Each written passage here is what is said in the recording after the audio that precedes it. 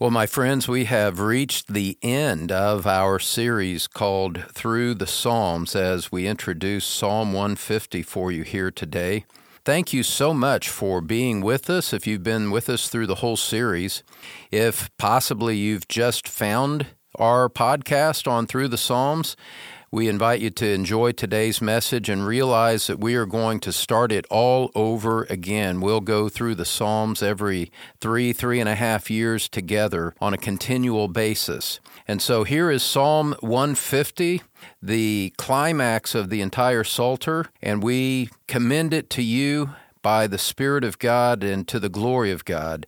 Join us now as we study God's Word together here on Through the Psalms.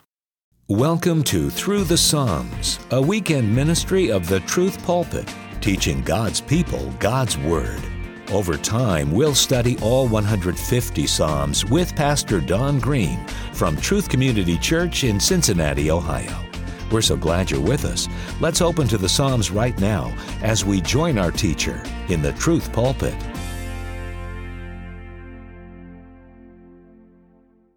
Our text for this morning comes from Psalm 150, and I invite you to turn there with me as we have the privilege of considering this text from the sacred Word of God.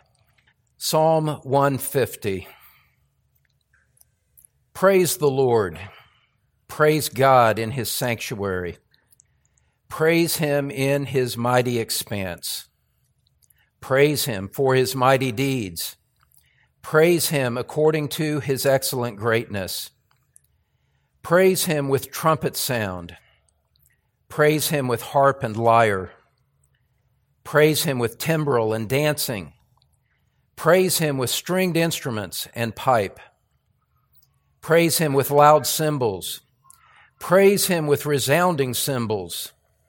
Let everything that has breath praise the Lord. Praise the Lord. This is a momentous day for our church. It's the culmination of something that began on May 11, 2014, when we first began teaching through the Psalms. And after 164 messages in the Psalms, we come to the final message, number 165, here today for Psalm 150. And this is not simply a magnificent psalm in its own right. It is a magnificent psalm for its theme, for its subject, and for the way also it is magnificent in the way that it brings to a climax the entire Psalter. Psalms 1 through 150 have all been pointing to this final great climax. And we taught the Psalms mostly on Tuesday evenings throughout the years, but I did not want this occasion, this great climax, this grand finale of a psalm to be done on a Tuesday. I wanted to elevate the moment and to elevate the psalm and the psalter to a time when more people would be present to hear it and to respond to it.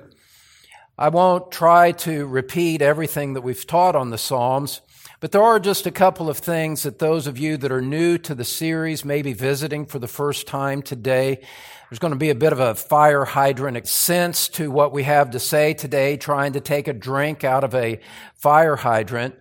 But what will maybe set the stage and give some remembrance to those of you that have been with us is that the first two Psalms function as great pillars that invite you into the entrance of the great hall of the Psalms that follow. In Psalm 1, you see the individual at play, so to speak. The Lord knows the way of the righteous, but the way of the wicked will perish. And there is this individual psalm with an individual theme that invites you into the psalm to find this way that the Lord blesses and the way that will certainly perish for those who deny the glory of Christ and deny the glory of God's holy word. In Psalm 2, the parallel pillar to the entrance to the great hall of the Psalms, you see it expanding to the nations. And you see the nations being addressed and told to pay homage to the Son, lest God be angry with them.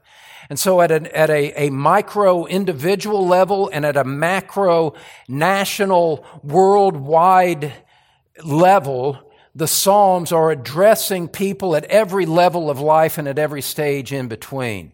It's magnificent just to contemplate the first two Psalms and then to see as you walk through the pillars and you walk through these great Psalms, one after another, you see such magnificent themes being addressed.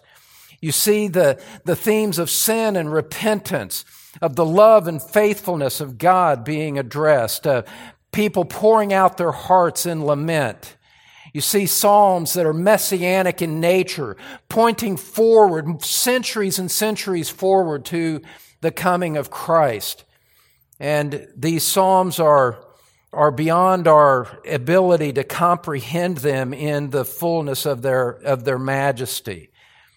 But through all of this, beloved, as you read through the Psalms and as you study them as we have done together for some 8 years now, you find something out, especially as you come to the end of the Psalter. You find that the entire Psalter, all 150 of them, are joined together, each one providing a thread in the tapestry designed to present the great picture and the great goal of all of life, the great call that is upon individuals like you and me, the great call that is upon nations throughout all of history. All of them, all individuals, all nations being called to praise the Lord, to ascribe glory and honor to His name. And every single psalm contributes to that theme. And so Psalm 150 becomes the climax of the entire Psalter.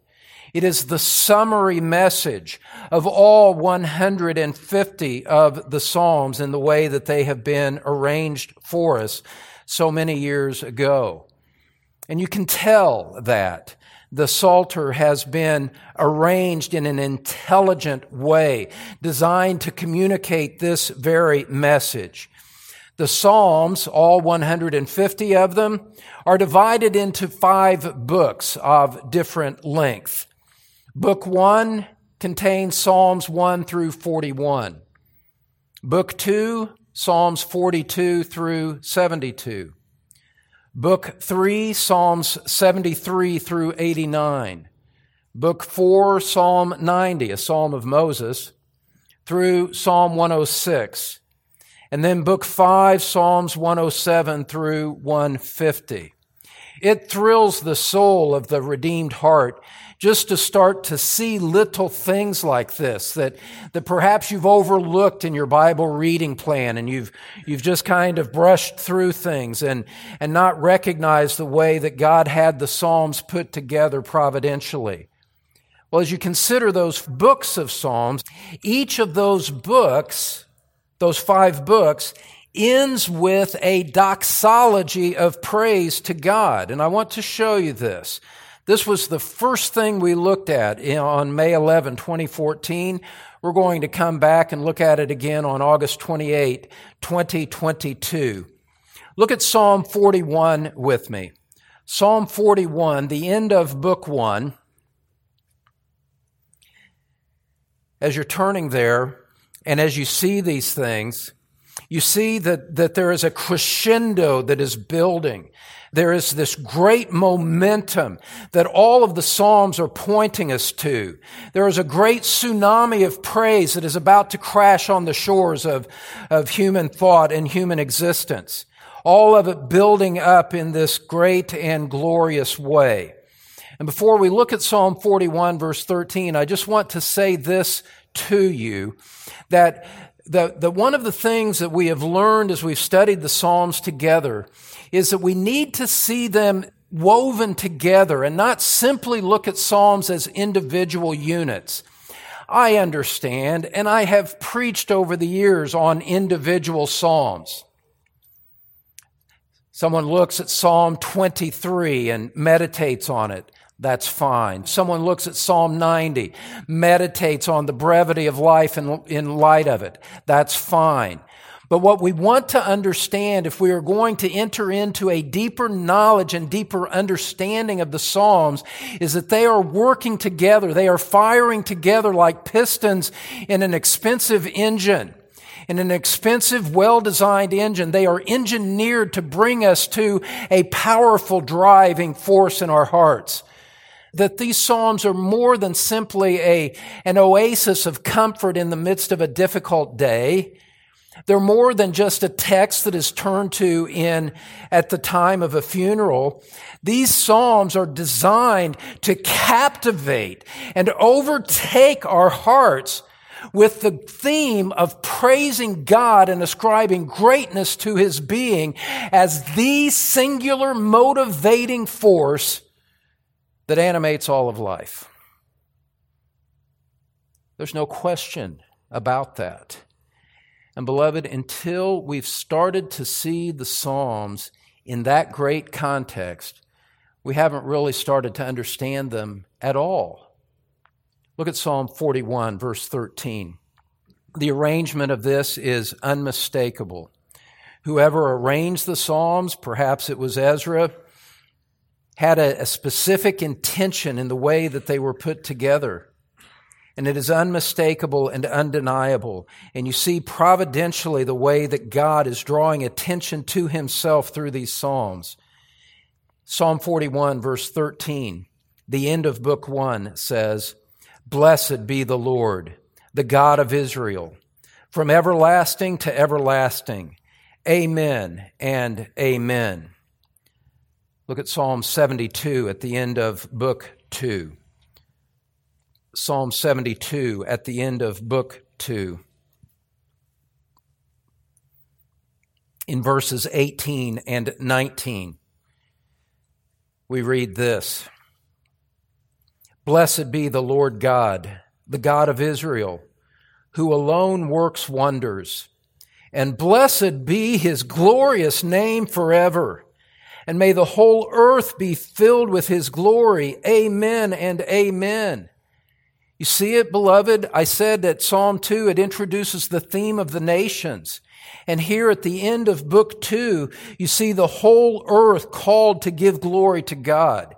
This isn't simply a call upon the nation of Israel in the book of Psalms to give praise to God, although it is that.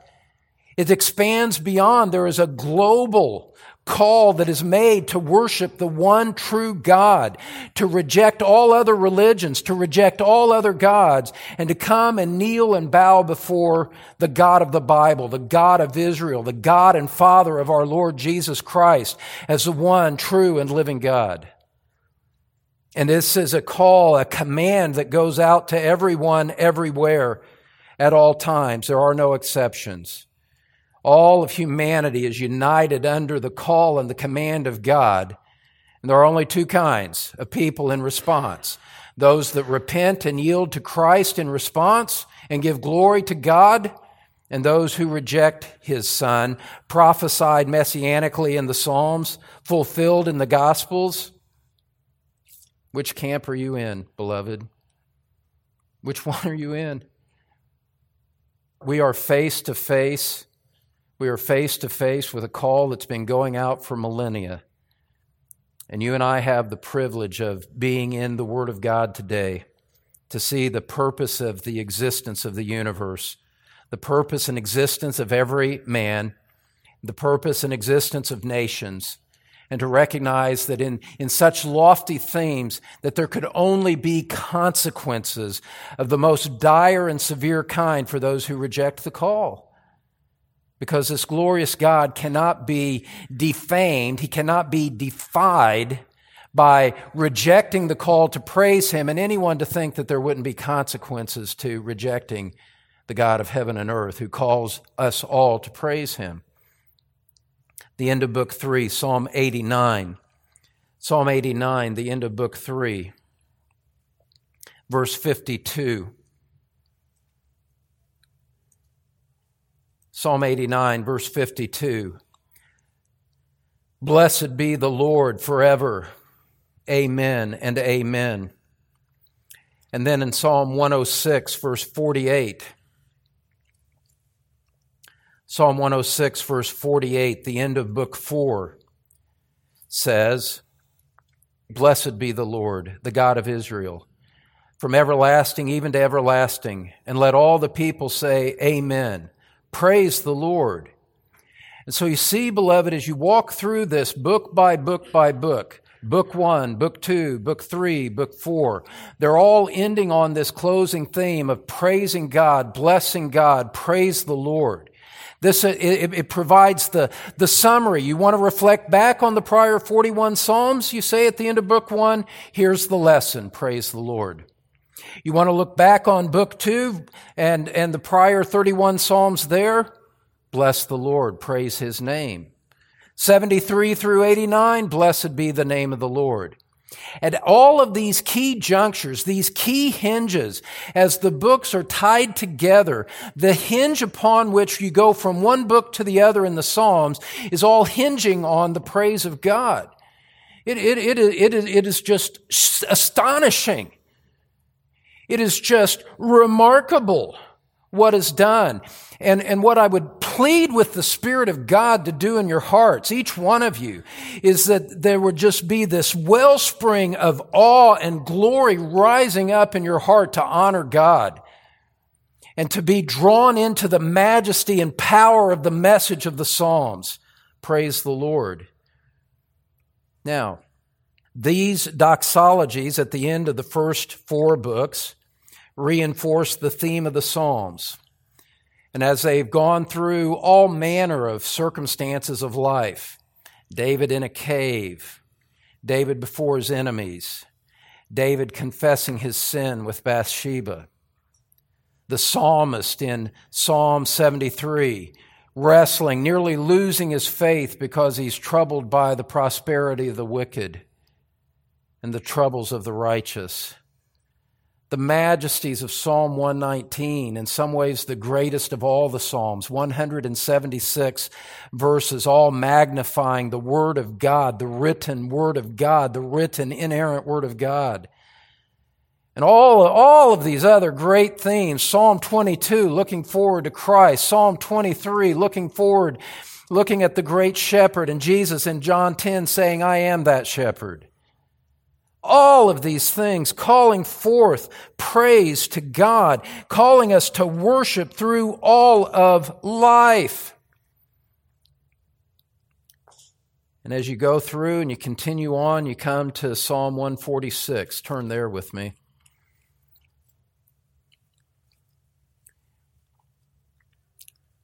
Psalm 146.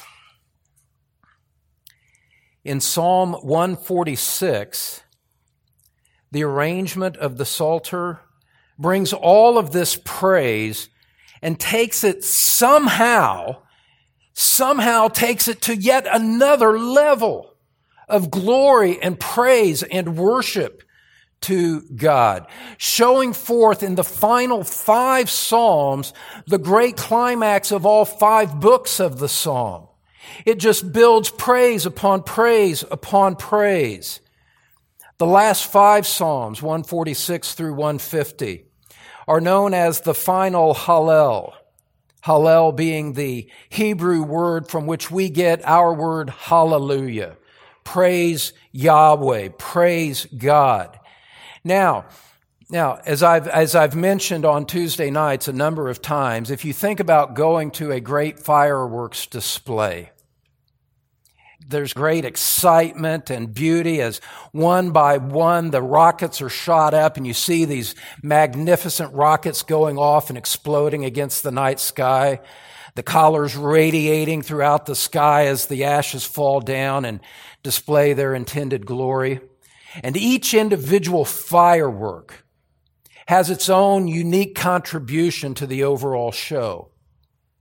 But you know that in a well-designed, a well-engineered firework display, there is a massive climax to it where fireworks are going off, if not dozens of times, dozens at once, exploding, boom, boom, boom, boom, and you're just overwhelmed by the colors and the sound and the majesty against the night sky.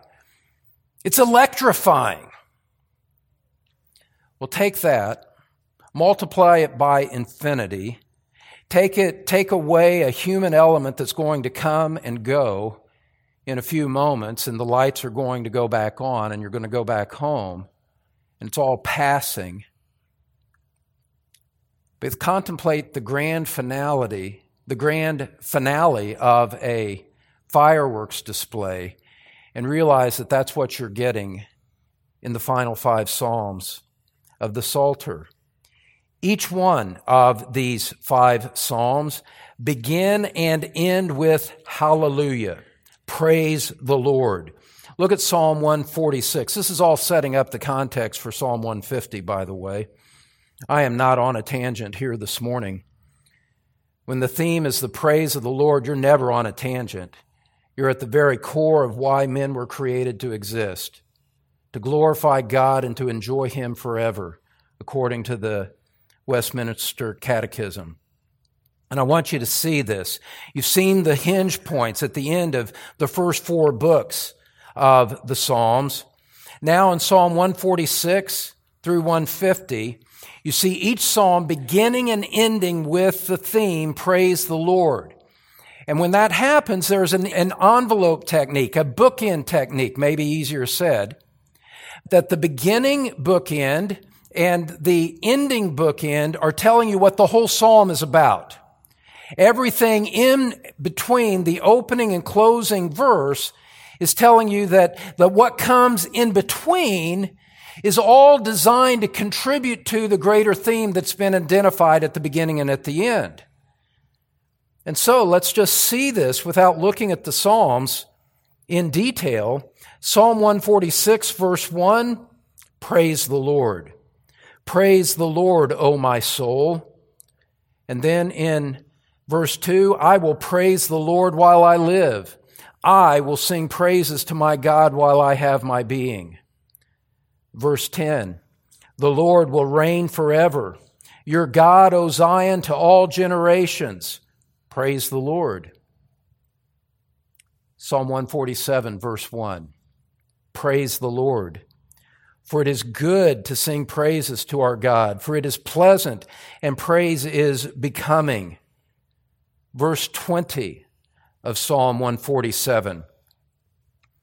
He has not dealt thus with any nation, and as for His ordinances, they have not known them. Praise the Lord. Psalm 148. Praise the Lord. Praise the Lord from the heavens. Praise Him in the heights. Praise Him, all His angels. Praise Him, all His hosts. Praise Him, sun and moon. Praise Him, all stars of light. Praise Him, highest heavens. Verses 13 and 14 of Psalm 148. Let them praise the name of the Lord, for His name alone is exalted. His glory is above earth and heaven. And He has lifted up a horn for His people, praise for all His godly ones, even for the sons of Israel, a people near to Him. Praise the Lord.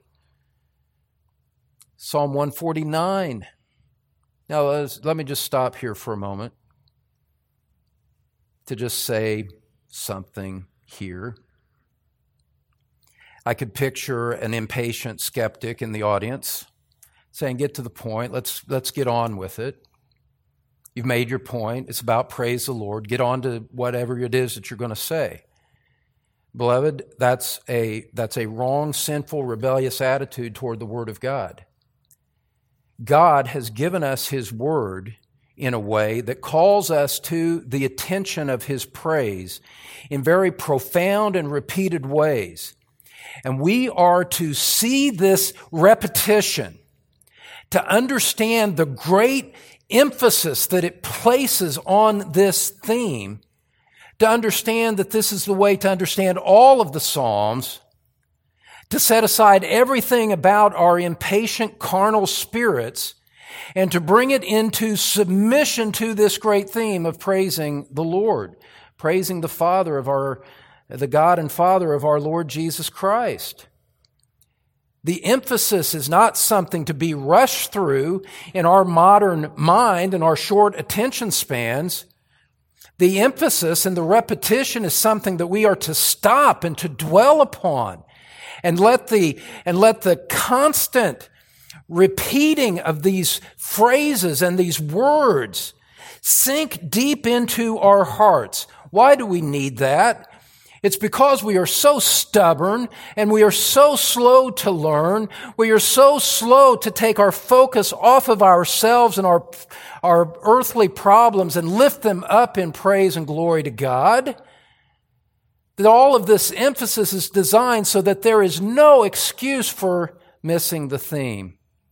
Every one of us in this room is now accountable for recognizing that this is what all of Scripture and the Psalms in particular call us to live a life to the glory of God and to praise Him from the bottom of our hearts with all of our being, with all of our might, soul, and strength, and to love Him.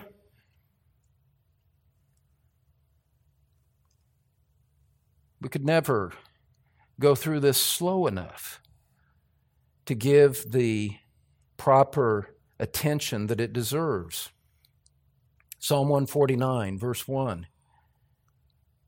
And see, when we embrace it, beloved, this theme and embrace and take the time to see what Scripture says about it, embrace the time to go through the Psalms like we're doing this morning, as we embrace that, we are finding forth what the effect that the Psalms are intended to have upon us. Psalm 149, verse 1. Praise the Lord. Sing to the Lord a new song, and His praise in the congregation of the godly ones. Verse 9 of Psalm 149, verse 9. To execute on them, the kings of the earth. Psalm 149 answers the call upon nations in Psalm 2. To execute on them the judgment written. This is an honor for all His godly ones. Praise the Lord. Now, after all of that, all 149 Psalms, all of the prior 4 books coming together, and everything that we've seen so far, just this morning, let alone over the prior 8 years and 4 months or whatever it's been,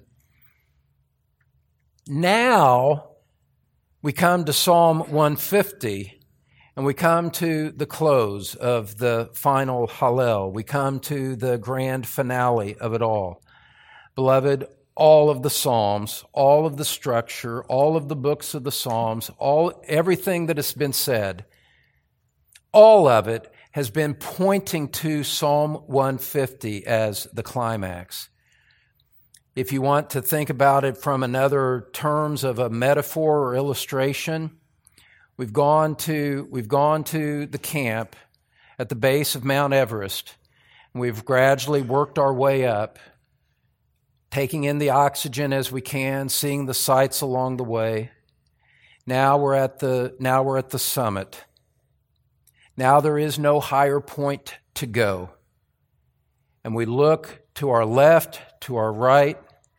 We do a 360 around, and we take in the fact that there is this splendor all around us. And everything is below that great summit. Everything is subordinate to that high point. And now in Psalm 150, we stand on the summit of the Mount Everest of the Psalms, and we see what it's all about. Everything that would obstruct our vision, the trials, the temptations, the terrors, the enemies, the friends, everything's been taken away that would obstruct our view.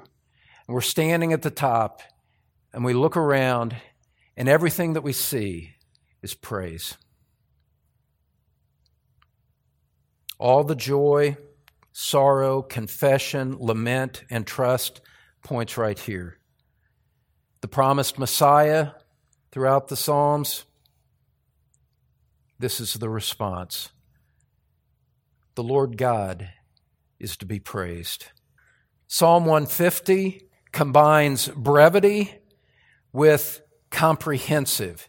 It is brief, and yet it is exhaustive in what it calls us to do and gives us the reasons for which we praise our God.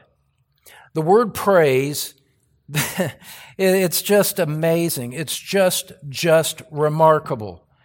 Everything about this is remarkable. And the reason that it's remarkable is because this is the inspired Word of God.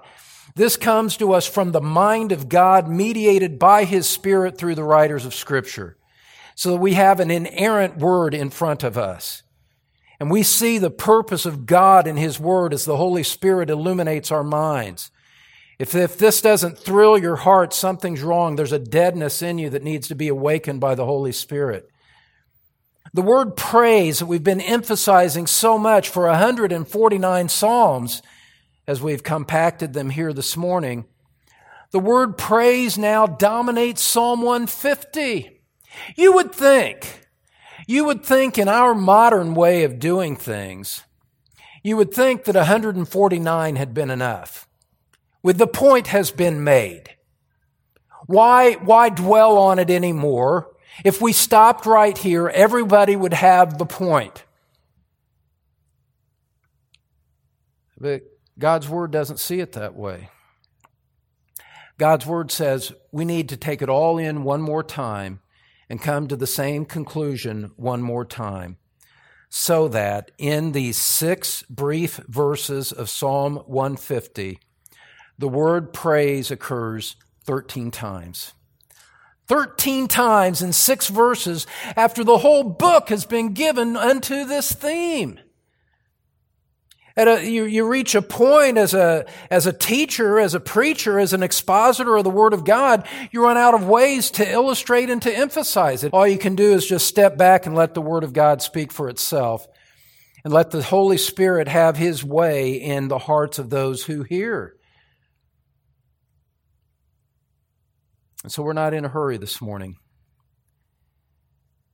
In fact, it's kind of sad for me to come to the end of it.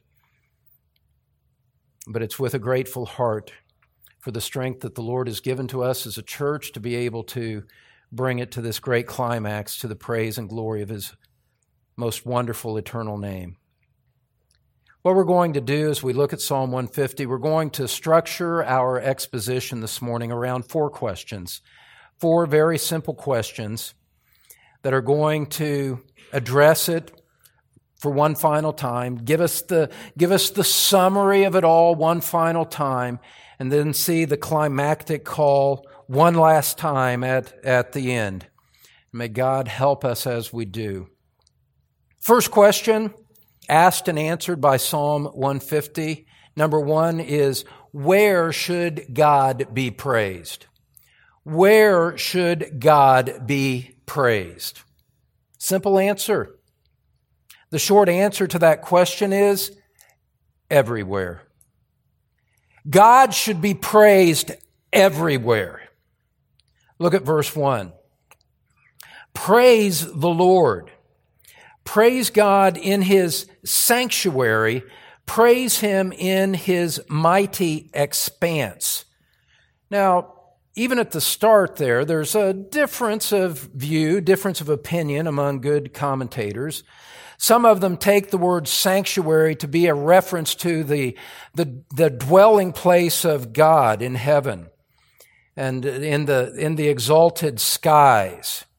And the parallel, they would say, look at the parallel at the end of verse 1. It says, praise God in His sanctuary, praise Him in His mighty expanse. So the idea is, the parallelism is that you're looking up at the universe and saying, praise God in the universe. But it's probably better to take it in a slightly different way. All of the Psalms have been building up, and this is directed to men to praise God. And so we could think of His sanctuary as the temple on earth before it was destroyed in the invasion against Israel. The temple where God manifested His presence, where the worship of Israel was focused. Praise Him in His sanctuary there. Look to the place, this is so good. Look to the place where God has manifested His presence on earth and worship Him there. It's a call to God's worshipers among men to give Him praise where He has made Himself known. Now, why is that so good? Why is that so clarifying for us? Because we can look at this after the cross. We can look at this after the incarnation of the Lord Jesus Christ and ask ourselves, where has God tabernacled among men? Where has God made His presence known among men now in our day? And He's made Himself known in the Lord Jesus Christ. God manifested His presence in the temple in the days of Israel in the Old Testament.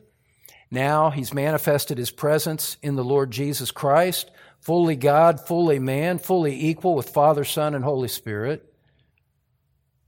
And now He's made known in the perfections of His Word.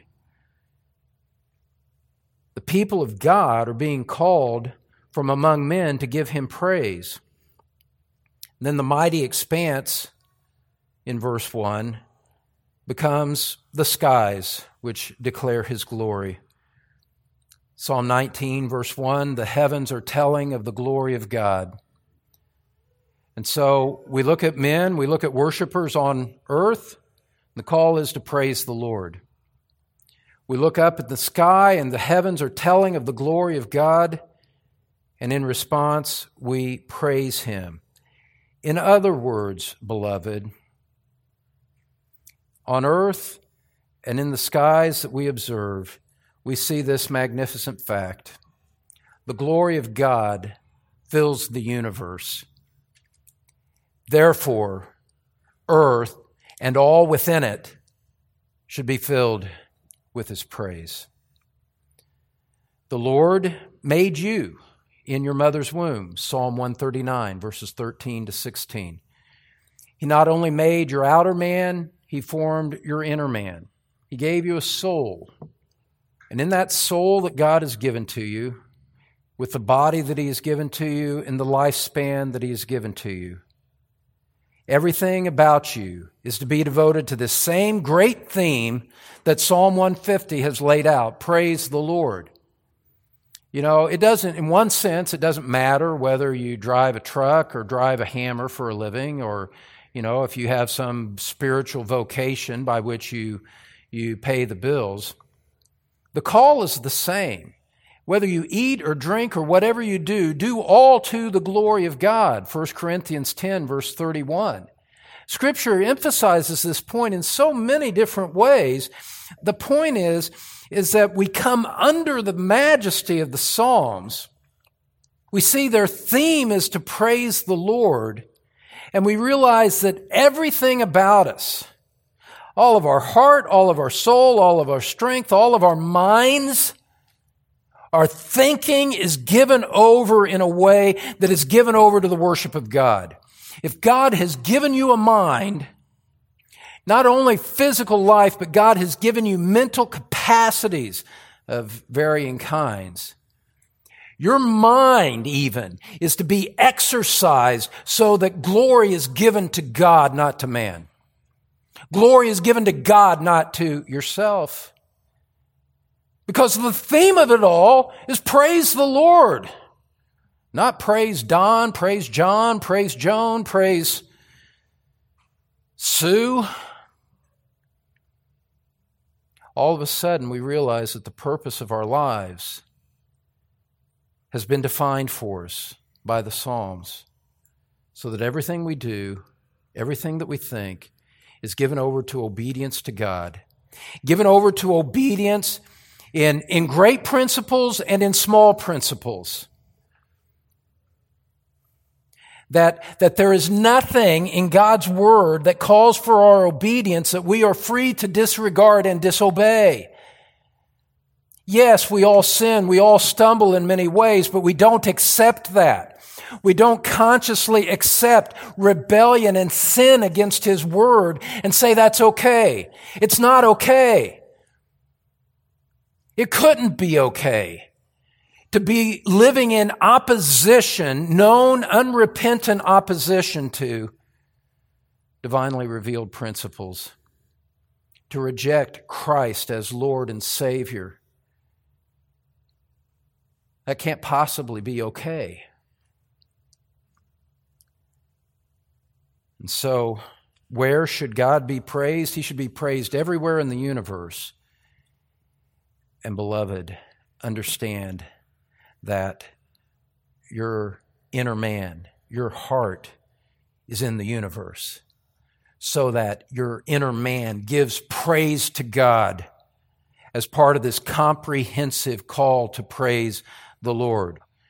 We are not content to simply go through motions, to give an external appearance of worship that's not genuine and heartfelt. We're not content to have men think that we're something that we're really not. No, men can think badly of us if they will. Men can treat us badly if they will. But we understand that from our hearts, we want to give our love and praise and adoration to this God who is revealed in the Psalter. And so, where is God to be praised? He's to be praised everywhere in the universe. But for you and me, we take responsibility, we welcome, we seek that would start inside. And so many Psalms come to my mind as I'm preaching this climactic message. Psalm 19, verse 14, makes the point that I'm saying here. Let the words of my mouth and the meditations of my heart be pleasing in thy sight, O Lord, my God, my rock and my redeemer. Everywhere in the universe, macro, micro, from my inner being. Question number 2. Where should God be praised? He should be praised everywhere. Question number 2, why should God be praised? Why should God be praised? The short answer to that question is this. Why should God be praised? He should be praised for who He is and what He has done. God's character, God's attributes, His perfections, and His triune, ineffable glory is worthy of praise. Intrinsically, independently, apart from anything about man, anything apart from me. He's worthy of praise in and of Himself. And then you consider what He has done and you praise Him for that. And we see this in verse 2. The brilliance of the Spirit of God to say so much in such a compact way. Verse 2, praise Him for His mighty deeds. Praise Him according to His excellent greatness. In other words, praise Him for what He has done. Praise Him according to His excellent greatness. Praise Him for who He is. His mighty deeds refer to His saving acts for His people. God has done wonders. He's done wonders in creation, in His providence, and in the redemption of His people. Israel looked back to the deliverance from Egypt and the majesty of the way that He parted the Red Sea and delivered them into a land of their own. We look back at Christ and at the even greater majesty of redemption by shed blood. The greater majesty of redemption by the shed blood of a man who was God in human flesh, laying down His life for sinful people like you and me. We see the great love of God on majestic display in the cross of Christ. In this is love, not that we loved God, but that He loved us and sent His Son to be the propitiation for our sins. And we look at the cross and we're overwhelmed by the majesty of justice meeting mercy at that piece of wood. The law of God and its justice upheld fully. The love of God providing a way for pardon for sinners, as Jesus Christ stood as a substitute in their place and bore the punishment that our sins deserved. These are great deeds from a great, great God. And beloved, the point of Psalm 150 here in verse 2 is that He deserves praise for them. We praise Him by ascribing greatness to His name. God, you are great. You are good. You are majestic. I ascribe praise to you from my heart. I honor you in response to what you have revealed and what you have done. I give thanks to you for all of your kindness. Father, I confess all of my sins before you, and I thank you for divine mercy. And on it goes. Beloved, what I want you to see is this. Those of you that are gathered together here, we're a middle class, upper middle class kind of congregation. You don't have to be a scholar to see these things. You don't have to be somebody that understands the original languages in order to be able to praise God. The Word of God, translated from the original languages, made known to you in the English text, is more than sufficient for you to understand the greatness and the goodness of God, to understand the glory and the graciousness of His ways. What is said and taught to us in Scripture about the Lord Jesus Christ is more than enough for you to understand and to have your heart overwhelmed with love and gratitude at one greater than you, one who loves you in Christ, one whom you fear, one whose word you recognize and give allegiance and authority to. All that He's done, creating the world in 6 literal 24-hour days a few short 1,000 years ago, providentially working out everything that has happened since then by His hand, causing all things to work together for good to those who love Him. And beloved, to realize that we haven't even seen a fraction of it yet. For those of us that belong to Christ, we're going to see Him face to face. We're going to be with Him in eternity. Made like Him, glorified, perfected. One day our bodies raised to join our glorified spirits, and we'll be in heaven forever with Him, praising Him and honoring Him. All sin, all temptation, all sorrow, all tears wiped away. All traces of rebellion eliminated and conquered by the glory of Christ. We'll be gathered together with the saints throughout the ages around His throne, and as eternity unfolds, whatever that looks like, our comprehension of the greatness and glory of God somehow expanding with that.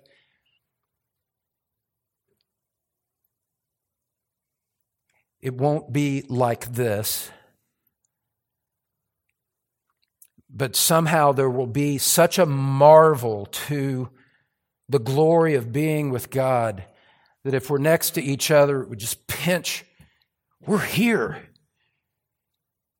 Isn't this wonderful? Can you believe we're here? We're in the presence of Christ, and we're never going to be cast away. And all of this resplendent glory is ours, and we belong here, and this is more like home than earth ever was.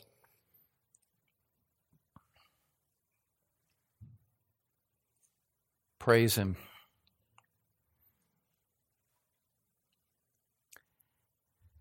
God deserves praise for His sovereign perfections, for His sovereign love. We're already overwhelmed in response to the majesty that we've seen from His Word just this morning, and then to contemplate the fact that we haven't even seen the part of it yet that we'll see in heaven. You run out of words. You can see why the Psalms dozens, hundreds of times praise Him, praise Him, praise Him, praise Him. Just to think that He loved us enough to create us with the intention to bring us to that glory. He didn't need us. We don't add anything to His perfection, to His self-sufficiency. In love, He appointed us before the foundation of the world to be believers in Christ if we're in Him. seeing the end of eternity from the beginning, if I can put it that way. And Christian brother, Christian sister here today looking in over the live stream, that God had it in His heart to say, I will create you. And my intention in creating you is that you would share this kind of glory with me forever as a free gift of my grace, as an expression of my perfect love. You can artificially generate what people call praise with loud music and lights and shows and that kind of stuff that so many people want to run after. But what I want you to see here this morning is that true praise is not in response to that kind of human external stimulus that may or may not have anything to do with the truth that we're talking about here today. True praise comes from as a response to this revealed truth found in His Word.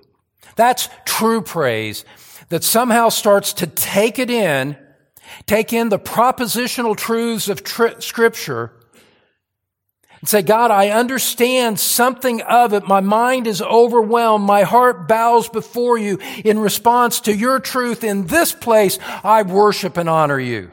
That's true worship.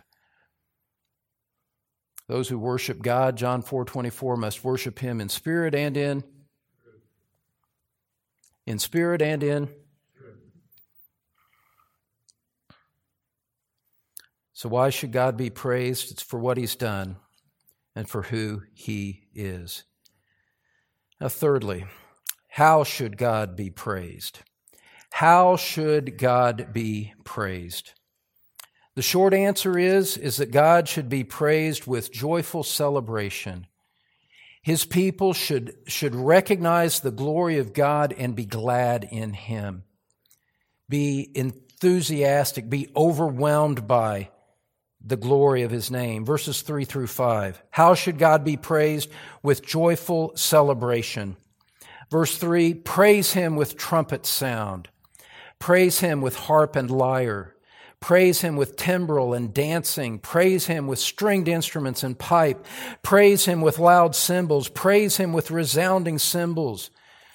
You get the picture of a magnificent orchestra with the best musicians of all time, playing the best, most finely tuned instruments, and coming together with all of that collective skill, and in perfect harmony, bringing all of the notes and all of the instruments together, representing in the musical combination, the combination of people from all nations and tongues and tribes, all coming together and in a perfect symphony, ascribing glory and praise to God.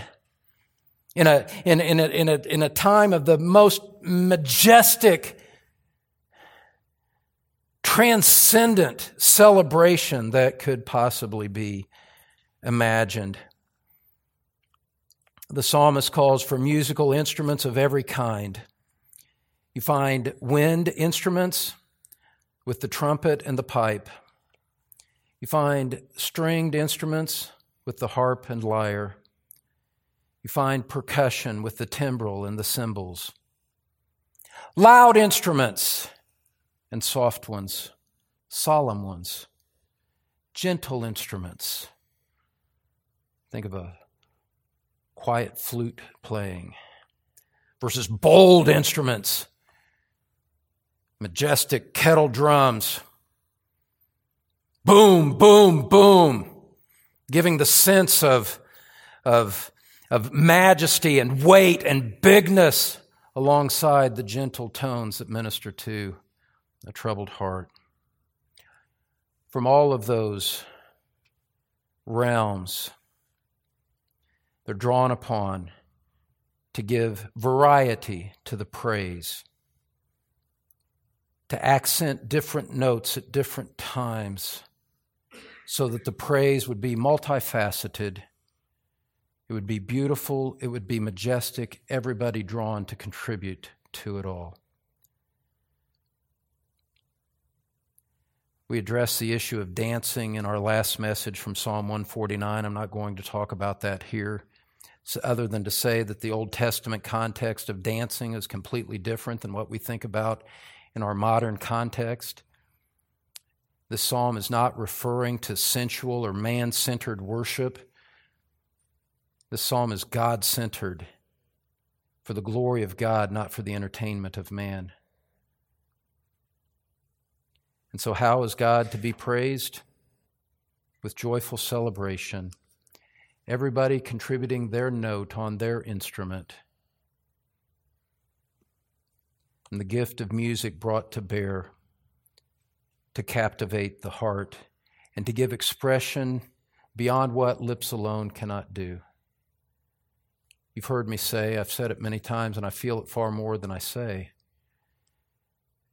When I'm teaching the Word of God, expounding it,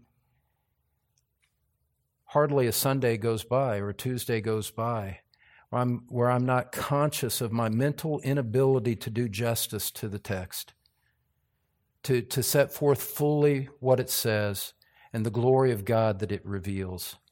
And all the more when you're talking about the Lord Jesus Christ. We come to the Word of God, beloved, humbly. We come to the Word of God desiring it to teach us, to instruct us about ourselves, not to change it into that which would please men. Fourth and final question. I don't want this to end, but it's going to, so we might as well get to it. Question number 4, who should praise God? Who should praise God? And the short answer is all living beings. All living beings. Look at verse 6. It's so beautiful. Let everything that has breath praise the Lord. Are you breathing here this morning? You are to praise the Lord. He who has ears to hear, let him hear, Jesus says. Do you have ears? You're to hear. You're to respond.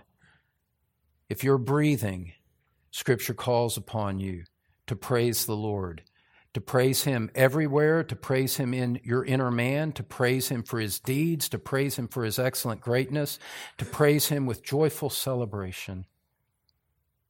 Isn't it sad to live in a world where this doesn't happen?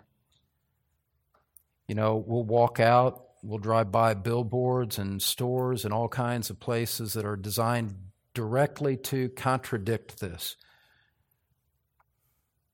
To people who have no heart for this. That's sad. It's a disobedience to God, first of all. It's a sorrowful loss of their soul to contemplate that their lives are being wasted on something less than this glorious theme. But it saddens us most of all because we realize, we see that God is worthy of everything that His book calls us to do. He's worthy of this. And right now we live in a disjointed realm, a disjointed parenthesis of time, a disjointed epic where God, for His own purposes, allows it to go unfulfilled by most, preserving a remnant of people, Christians today, born-again believers today, who devote themselves to this, who are the foretaste of the greater glory and the fulfillment to come. Let everything that has breath praise the Lord. This includes all men, men made in the image of God. We saw in Psalm 148 that the call is personified and goes to creatures as well, brute creatures, animal creatures. It goes to the angelic host, Psalm 148, verse 2. It goes to sun and moon, Psalm 148, verse 3. Everything about it. You know, if you're ever out in a dark place at night and you see the glory of the stars on display, you're overwhelmed by it. Beloved, what we're talking about here transcends that greatness. Because we just see the stars, we just see the fingerprints of God when we look on the galaxies. We're just looking on the fingerprints of His imprint upon creation when we see that. If the fingerprints, how much more the one? Praise the Lord. The heavens are telling of the glory of God. Get up and walk in the early morning before the sun comes up and see it for yourself, beloved, if you haven't, if you don't. Look in the sky and see Jupiter and see Mars and see Saturn and see Venus and realize how the vast distance. And remember the God who hung them on nothing and displays them before your wondering eye. Praise the Lord. One writer says in conclusion, kind of taking our look back over all of the Psalms, he says, whatever else you may forget about the Psalms, never forget that central to authentic faith is the praise of God. Forget that, and you will undermine the foundations of everything else. End quote. Every living being, in every place, has every reason to praise God. Look at it there again in verse 6. Let everything that has breath praise the Lord. All 150 Psalms informing that statement. I'll say it one more time, we as the people of God in the New Testament church, those redeemed by the blood of Christ alone, our praise is deepened even further in His coming. The God who is the object of the Psalter, the God who wrote the Psalms, is the God who came in the person of Christ and offered Himself on the cross as a sacrifice for your sins. This God who deserved all praise humbled Himself by becoming obedient to the point of death, even death on a cross. Loved me and gave Himself up for me. I defy anyone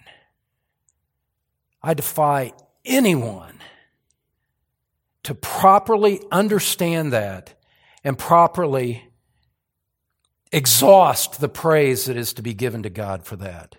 Majestic in His being, majestic in His condescension, majestic in His grace, majestic in His love. There is no end to this. There is no end to this. The reasons for praising Him. But beloved, remember Christ at the center of it. The God who is the object of praise in Psalm 150 is the God who took on human flesh and offered Himself as a sacrifice for the sins of men, for the sins of you.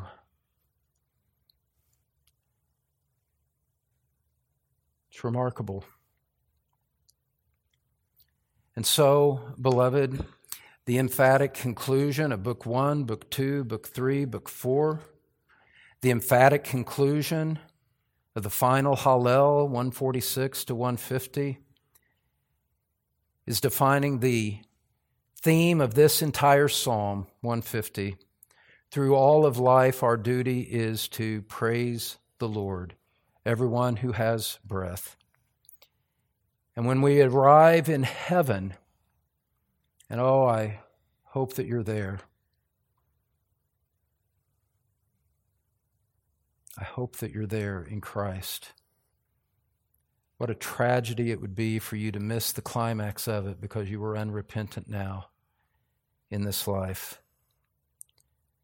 But setting aside the unredeemed who refuse to give Him praise, beloved, you and I, brother and sister in Christ, when we arrive in heaven, the Psalms will be utterly fulfilled to the highest.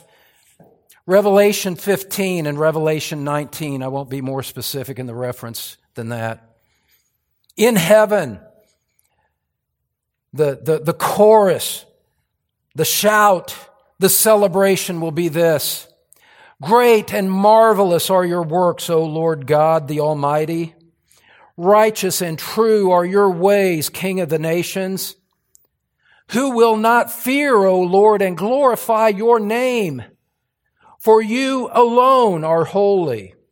For all the nations will come and worship before you, for your righteous acts have been revealed. Hallelujah! Salvation and glory and power belong to our God, because his judgments are true and righteous. End quote. The theme of the Psalms is the intended theme of life. And the theme of life is the theme of eternity.